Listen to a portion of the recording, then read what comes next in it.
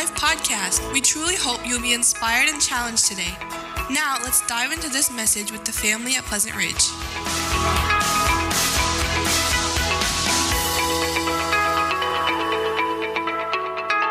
We're going to be here in the book of Colossians, Colossians chapter number 1.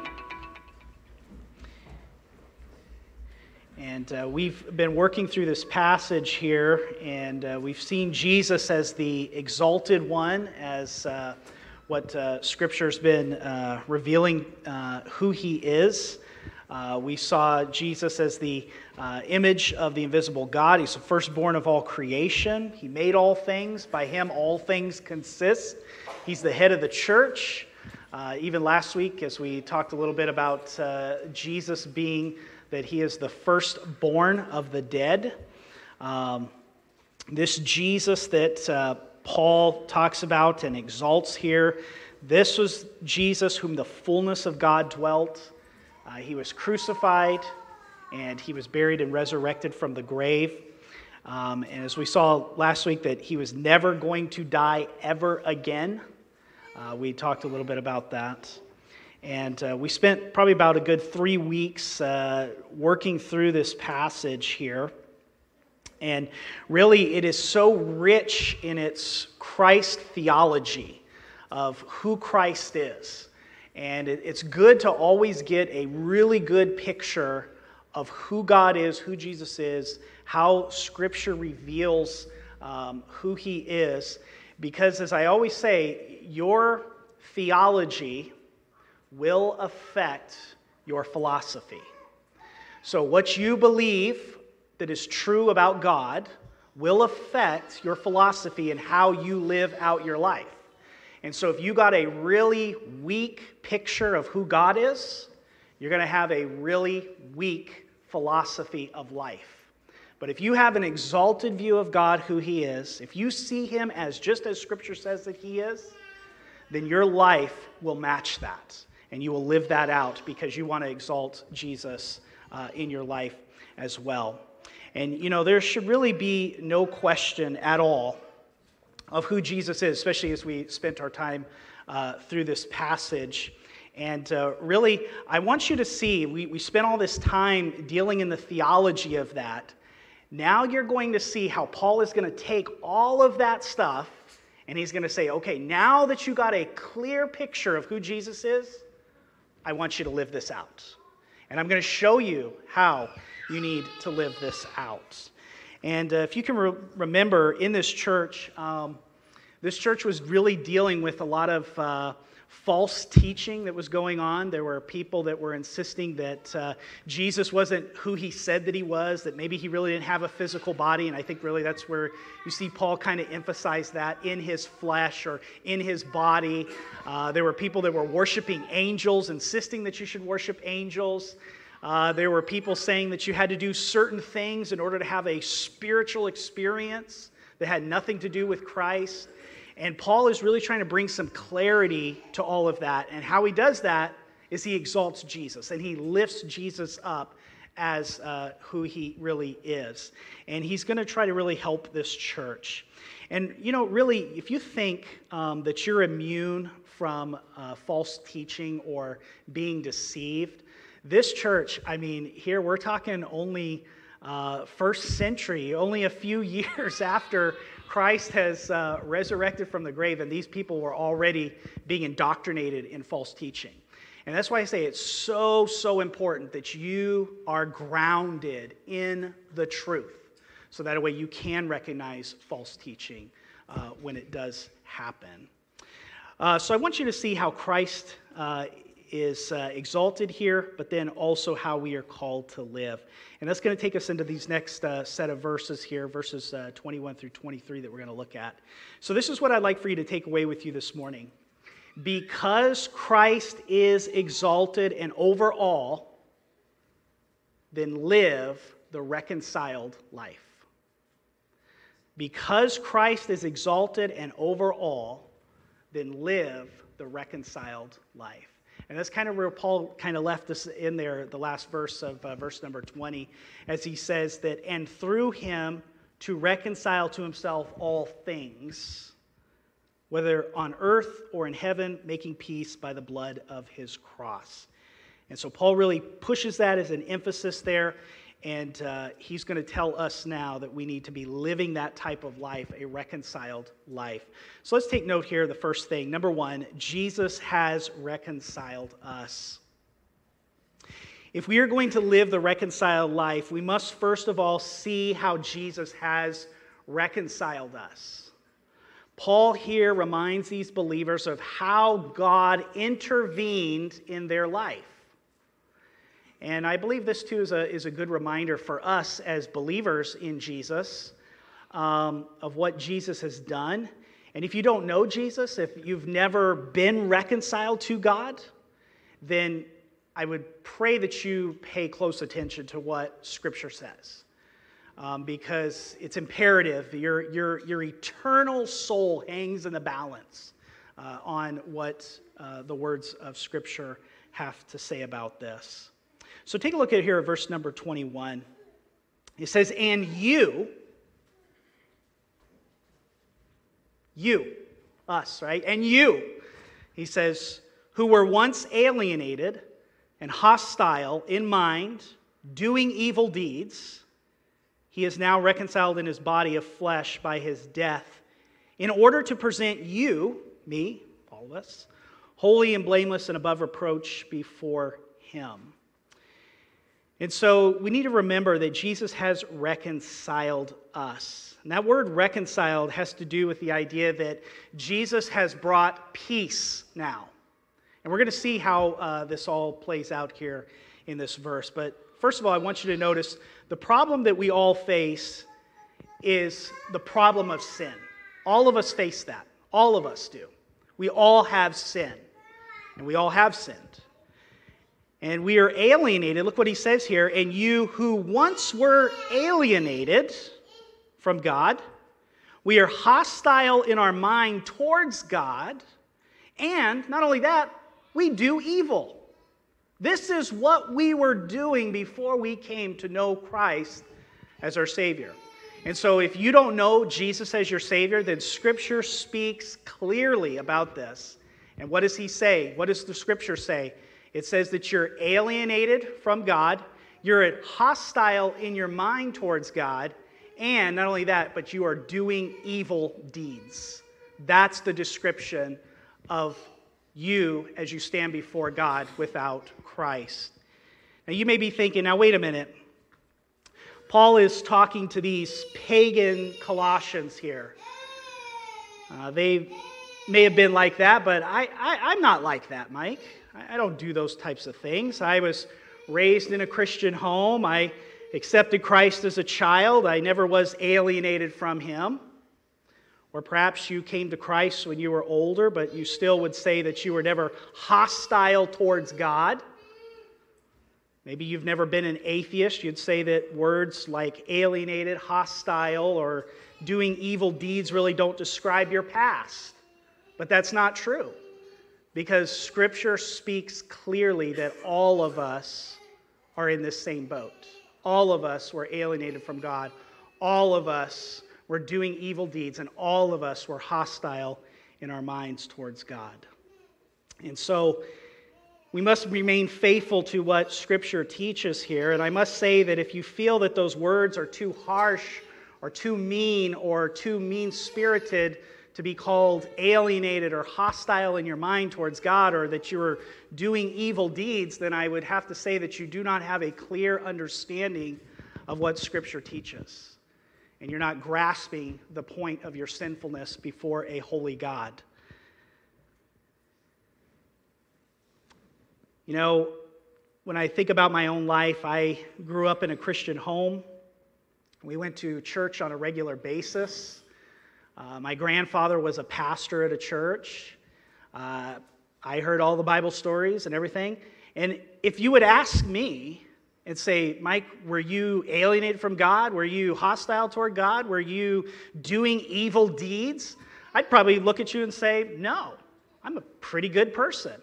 I'm not like those murderers and those whoremongers and those idolaters and all those other people.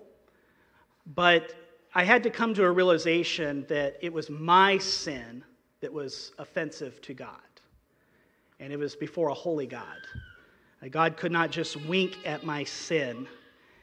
And it wasn't until I was 19 years old that I believed the gospel and became a follower of Jesus and became a Christian. But I would have to say that the longer that I'm a Christian, the more and more that I realize the depths of my depravity and the depths of my own sin.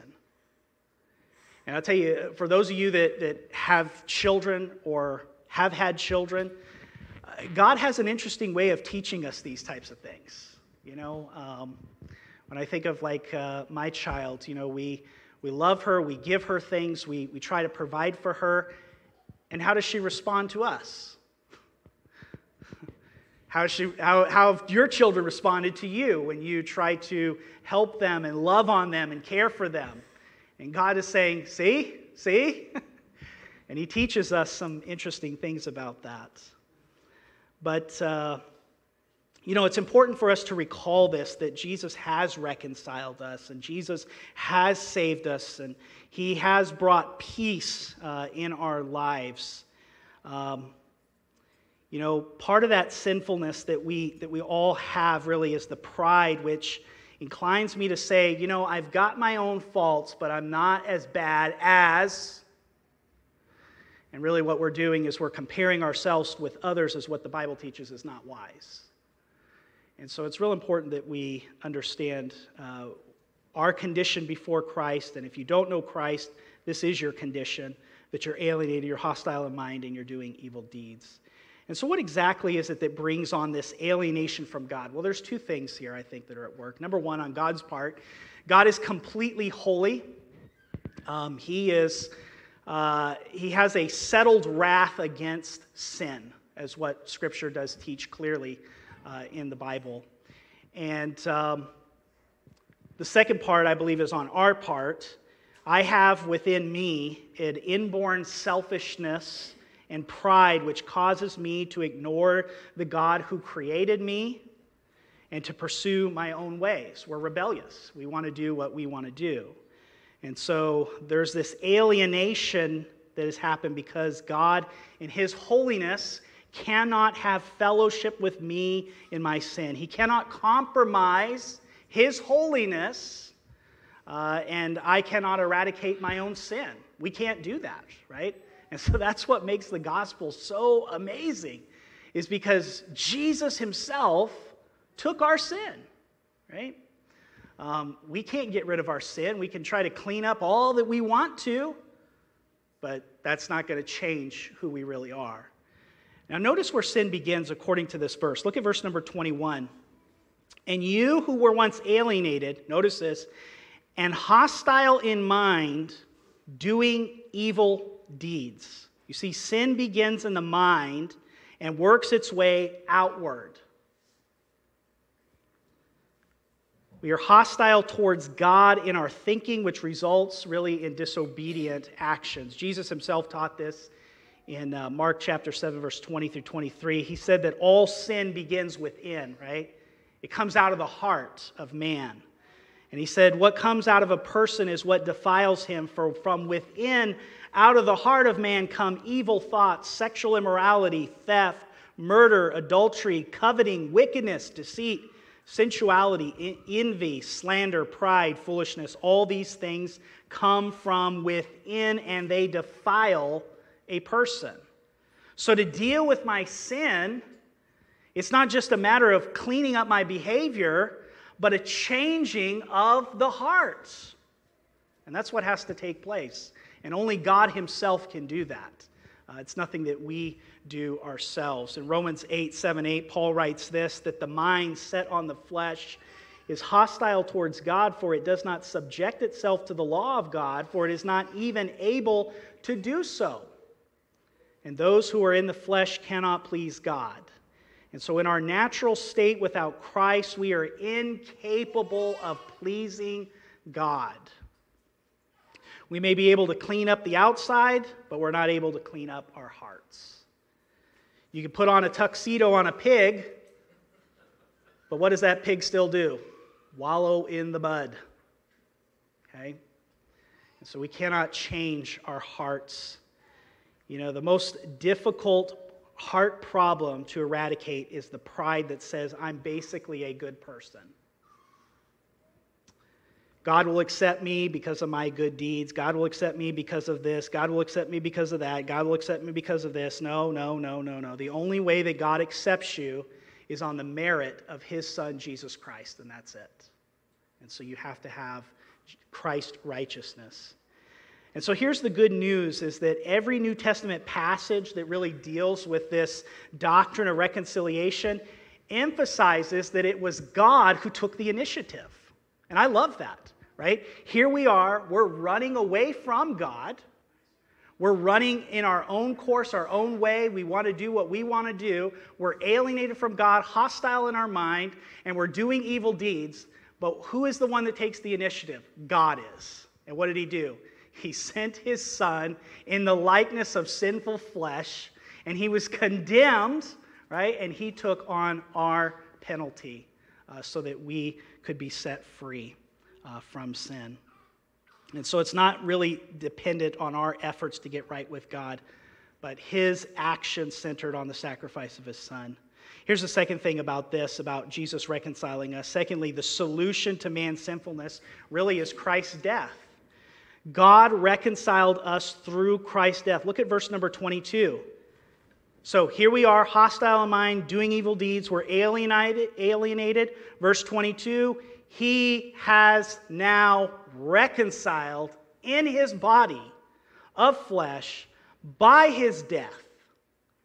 And so we are reconciled to God. The solution to our sinfulness is Christ's death. Now, know what God takes the initiative here. Romans 5:10 through 11, Paul puts it this way. For if while we were enemies, we were reconciled to God through the death of his Son, much more, having been reconciled, we shall be saved by his life. And not only this, but we also exult in God through our Lord Jesus Christ, through whom we now have received the reconciliation. And remember, that word reconciliation has to do with making peace, right? But it also has to do with the idea of the fact that it's a relationship. And the relationship is now in harmony. Sometimes this happens many times is when talking with people about the gospel and their need to believe in Jesus for their salvation. Sometimes some of these questions come up, and maybe you've had these questions as well. If God can do anything, why can't he just forgive my sin and move on? I mean, just let bygones be bygones, right? I mean, what's the big deal, right? Isn't God a God of love? I mean, shouldn't he just forgive and forget, right? Just kind of move on. Why does my sin separate me from God? Why can't God just let it all go? Can't he just sweep it under the rug? Why did Christ need to die for our sins? My sins aren't that bad, or I didn't ask Jesus to die for my sins. I don't need that. Why did he do that? I've never killed anybody. I'm faithful to my wife. I work to support my family. I'm not a bad person. I don't have anything against God. Why does God require the radical solution that Christ had to die for my sins? Well, sad to say, but there are many who don't understand who God is, and that's why Paul spent all this time exalting Jesus, in verses 15 through 20, about he is the image of the invisible God. He is the firstborn of all creation. By him all things consist. By him he holds all things together. He is the firstborn of the dead. He spent all that time so we can get a clear picture of who Jesus is. And I think when we get a clear picture of who Jesus is, then it should really give us a good, clear picture of who we really are. And how sinful that we really are. And that we really do need God's reconciliation. That we really do need God's forgiveness and his love. Even in a church like this, there might be some here that you still have not believed the gospel. You have not received Christ as your Savior. You're still kind of going through life, kind of hoping you're going to make it. Like, God, didn't you see my attendance record? I mean, I was there. And unfortunately, God's going to look at you and he's going to say, "Depart from me, you cursed work of iniquity. I never knew you." And so you need Christ. And I would say if you're still thinking that I'm not that bad, I'm faithful to my wife, I pay my taxes, I do all this stuff. If you don't know Christ, you're not going to make it. This church cannot save you. I cannot save you. But Christ can save you, and he will save you. And so I encourage you, if you don't know the Lord, turn to Christ and believe in the gospel. We live in a very twisted, tolerant culture today. Gross sin is not only accepted, but it's flaunted. And I think if we're not careful, we can sometimes look at all that stuff and we can say, I'm not as bad as those people. But in reality, we are. We just may hide it. And it's so important that we get honest with God, get honest about our lives before God. So we need to do that. It's important to know that if God were tolerant of sin, he would not be God.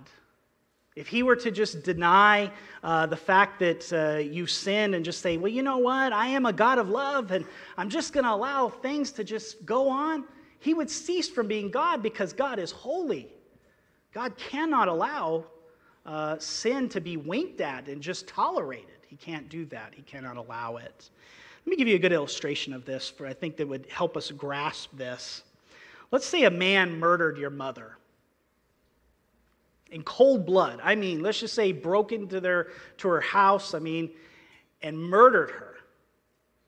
And the person was apprehended and went before a court, a judge, jury, all of that. And the man was found guilty, but then the judge were to just go down there, step down from his pedestal and say, hey man, you're a great guy. I love you. Just don't do it again, okay? And let him go. What would your response be? You'd be outraged. You would cry, this is unfair, this is not right, this should not be tolerated. But at the same time, people think that we do these things and we live lives, and yet God is just going to somehow just say, hey, you know what? You're a great person. You're great. Just don't worry about it, okay? Don't worry about it. Everything's cool. Everything's cool. Right? God has a demand for sin. Sin must be paid for. For the wages of sin is what? Death. And Jesus took that death. Jesus took that penalty for us. So here's the question.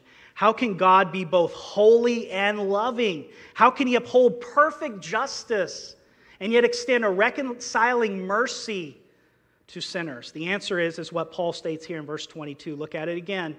He has now reconciled in his body of flesh by his death.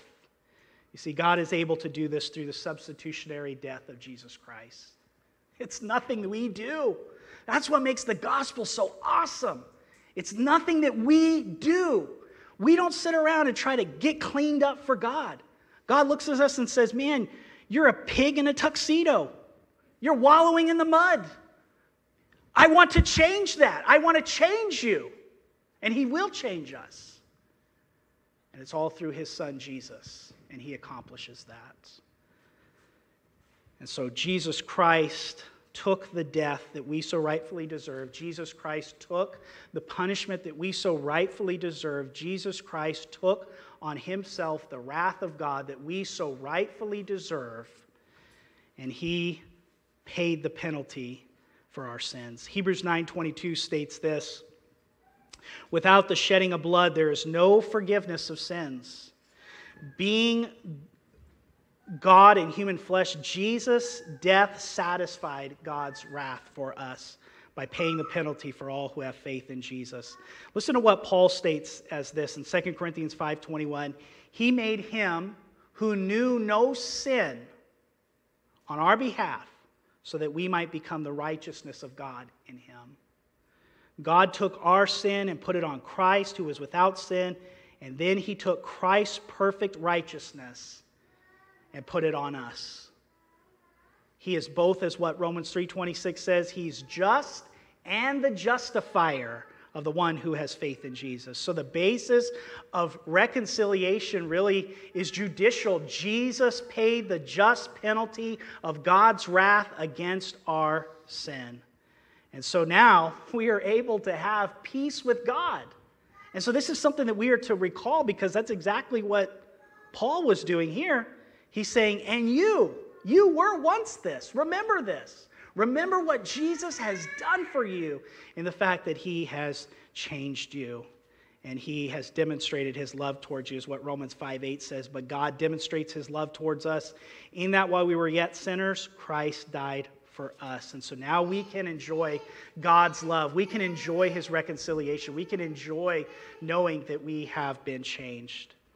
You know, I think one of the most beautiful pictures of reconciliation is what Jesus gives us there in the Gospel of Luke. Remember, where he talks about the son that went and left his father, took his inheritance. Give me what you owe me. I want it now, right? And he goes and he spends it on riotous living, right? He's over there living it up. And he finally comes to himself after wallowing with the pigs, eating the corn husk that the pigs are eating.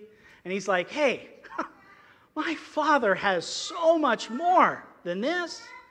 I'm sure if I could just go back, he would at least welcome me as a servant. He changes his mind. He repents. And what was the father doing? Waiting for his son to return. And can I tell you, that's exactly what God is doing. He is waiting for us to repent and believe. He's waiting. He's wanting us to come to him. And that's such a beautiful picture of this reconciliation, that God is wanting to have reconciliation. God is wanting, he's taking the initiative, and he's waiting to welcome us back home into his arms. And so we need to have reconciliation. We need to be reconciled. And so to be reconciled to God, you first got to see that you're alienated from him, hostile in mind, engaged in evil deeds. And even if outwardly you're a good person, your heart is exactly as what Jesus said it is. And you've got to see that God provides everything necessary for your reconciliation. Now, notice something really awesome about our reconciliation that God accomplishes in our lives, okay? Because we are reconciled, okay, and this is really what just makes the gospel, I mean, just kind of over the top here, right? Look at verse 22 again. So he's reconciled in his body of flesh by his death in order to what? To present you holy and blameless, above reproach before him. Man, that is awesome. Here we are, sinners in need of God's grace, in need of his mercy. We can't change our hearts. We're alienated before him. We're hostile in our mind, and we're doing evil deeds. God changes us. He saves us. And now what he does is he now presents us holy and blameless and above reproach before him. And so God reconciles us in order to present us before him. And I love that, because I believe that God's aim on Judgment Day is really that we would stand before him perfectly righteous. Jude 24 states it this way: he is able to make you stand in the presence of his glory blameless with great joy. That's awesome. Not shame, but great joy.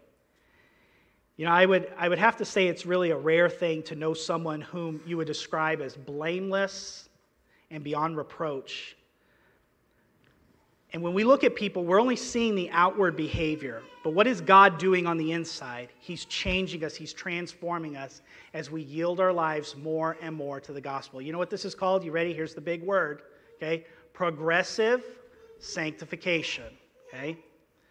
And so what God has done is he has saved us from the penalty of our sin. Okay? God has saved us.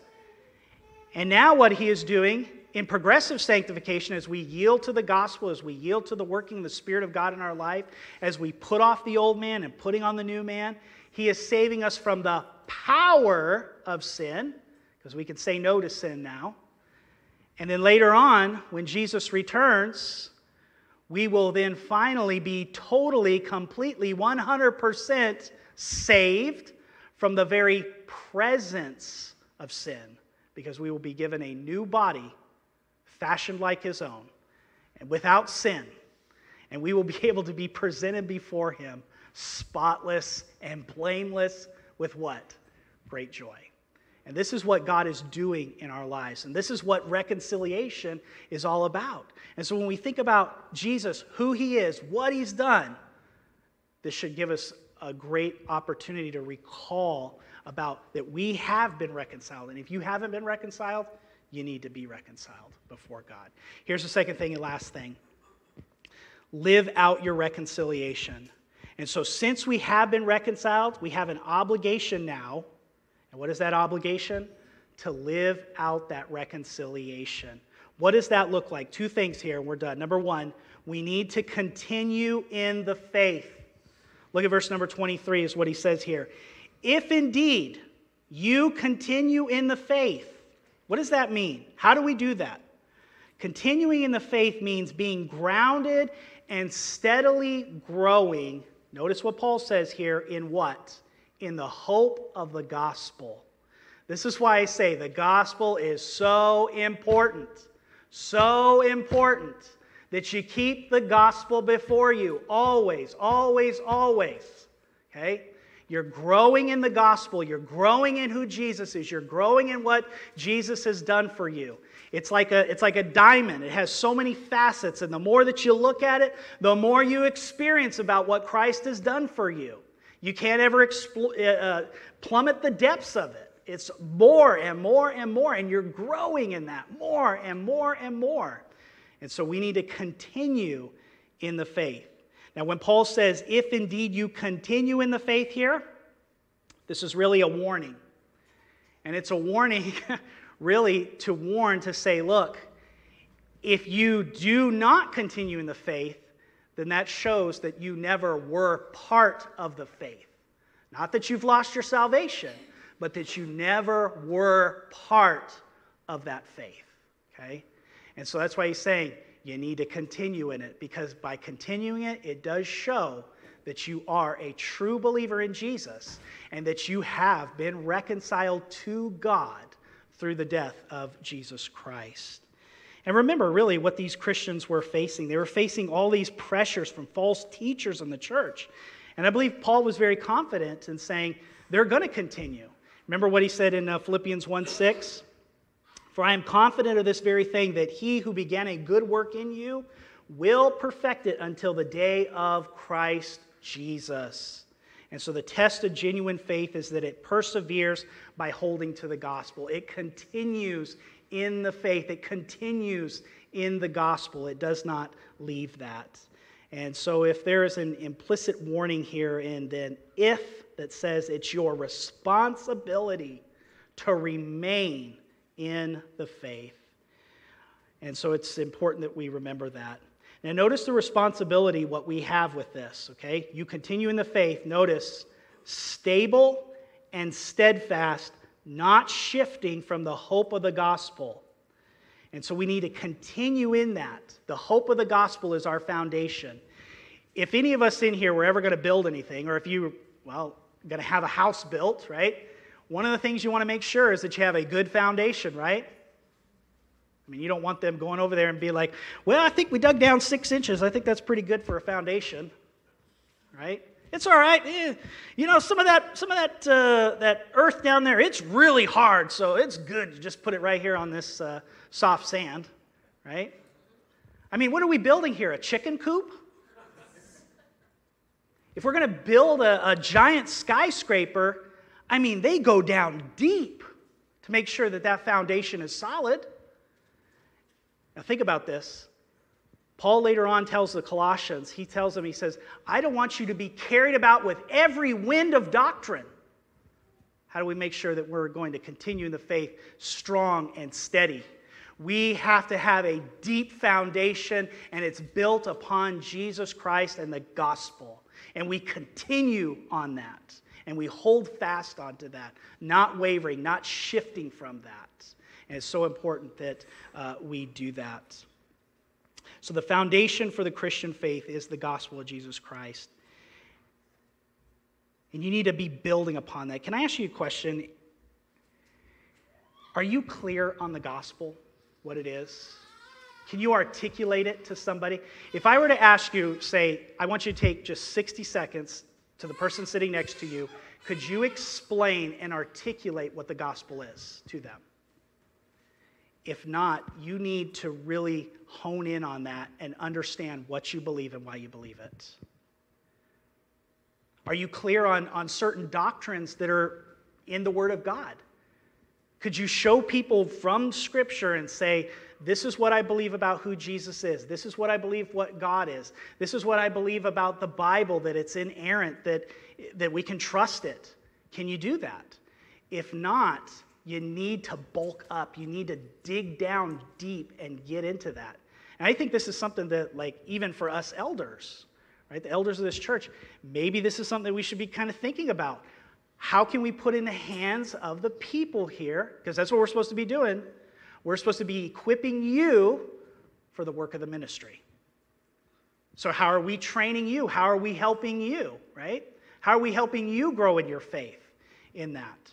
And so it's important that we live out this reconciliation, and we do that by continuing in the faith, stable, steadfast, not shifting from the hope of the gospel. Here's the last thing. Be a minister of the gospel to everyone. Look what Paul says here. He says, we continue in that gospel that you heard, which has been proclaimed in all creation under heaven, and of which I, Paul, became a minister. So Paul says, listen, he says, this gospel is so powerful. It's being proclaimed everywhere. He says it's been proclaimed over all creation. That's what God is doing, right? Remember the verses before? He's reconciling all things unto himself. And so God is at work in all of this, and he says, it has affected even you, right? Here's Epaphras, who was a faithful minister among them, proclaiming the gospel to them. And Paul says, I'm even made a minister. Now, who is he talking to here again? He's not talking to the clergy of the church. He's talking to the farmers. He's talking to the auto mechanics. He's talking to the ladies that maybe worked from home, right? He's talking to them and saying, listen, the gospel has had an effect on our lives that we have been made ministers of the gospel. Now, don't let that word minister confuse you. I think the church has done a great disservice of sanitizing words like this and making it as almost seem like it's just some holy relic, okay? The word minister means servant, and that's what we are. If you know Christ as your Savior, you are a servant of Christ. You are a minister of Christ. And so this ministry is not just for the elite. It's not just for the select few. It's not just for those who went to Bible college. It's not just for those who've been called to serve in a church. He says it's for all of us. All of us are ministers of the gospel. We're servants of Christ and servants of the gospel. And so he's called us to do this. He's called us to be a part of this and to live out this reconciliation. You know what that means? That means that you're in trench warfare. That means you're getting down and it's dirty and it's grungy and it's hard and it's difficult. It means that the person that you maybe work with comes to you and they tell you about a woe that's going on in their life, and you engage with them and you minister to them. That means the church family here, as we meet together, and God has placed an individual on your heart, maybe in this church family, that you know they're going through some difficult, and God wants you to minister to them. You're not looking around and saying, boy, I really hope somebody ministers to that person. God has called you to minister to them. Okay? He's called all of us to minister and to be servants together. And so we live out this reconciliation in that. And so there are different ways I think we can really apply all of this, depending on your situation. If you've never been reconciled, you need to trust Christ's sacrifice on the cross. If you're not grounded in the faith, I believe you need to really get busy with that and start studying the Word, start applying the Word. Maybe even just take our church doctrinal statement and go through that. Look up the verses. Say, okay, what does it say about this? All right, start going through it. know what you believe and why you believe it, okay? Start reading through the Bible if you're not doing that, okay? I think that would be very helpful to you. But let's have a word of prayer together.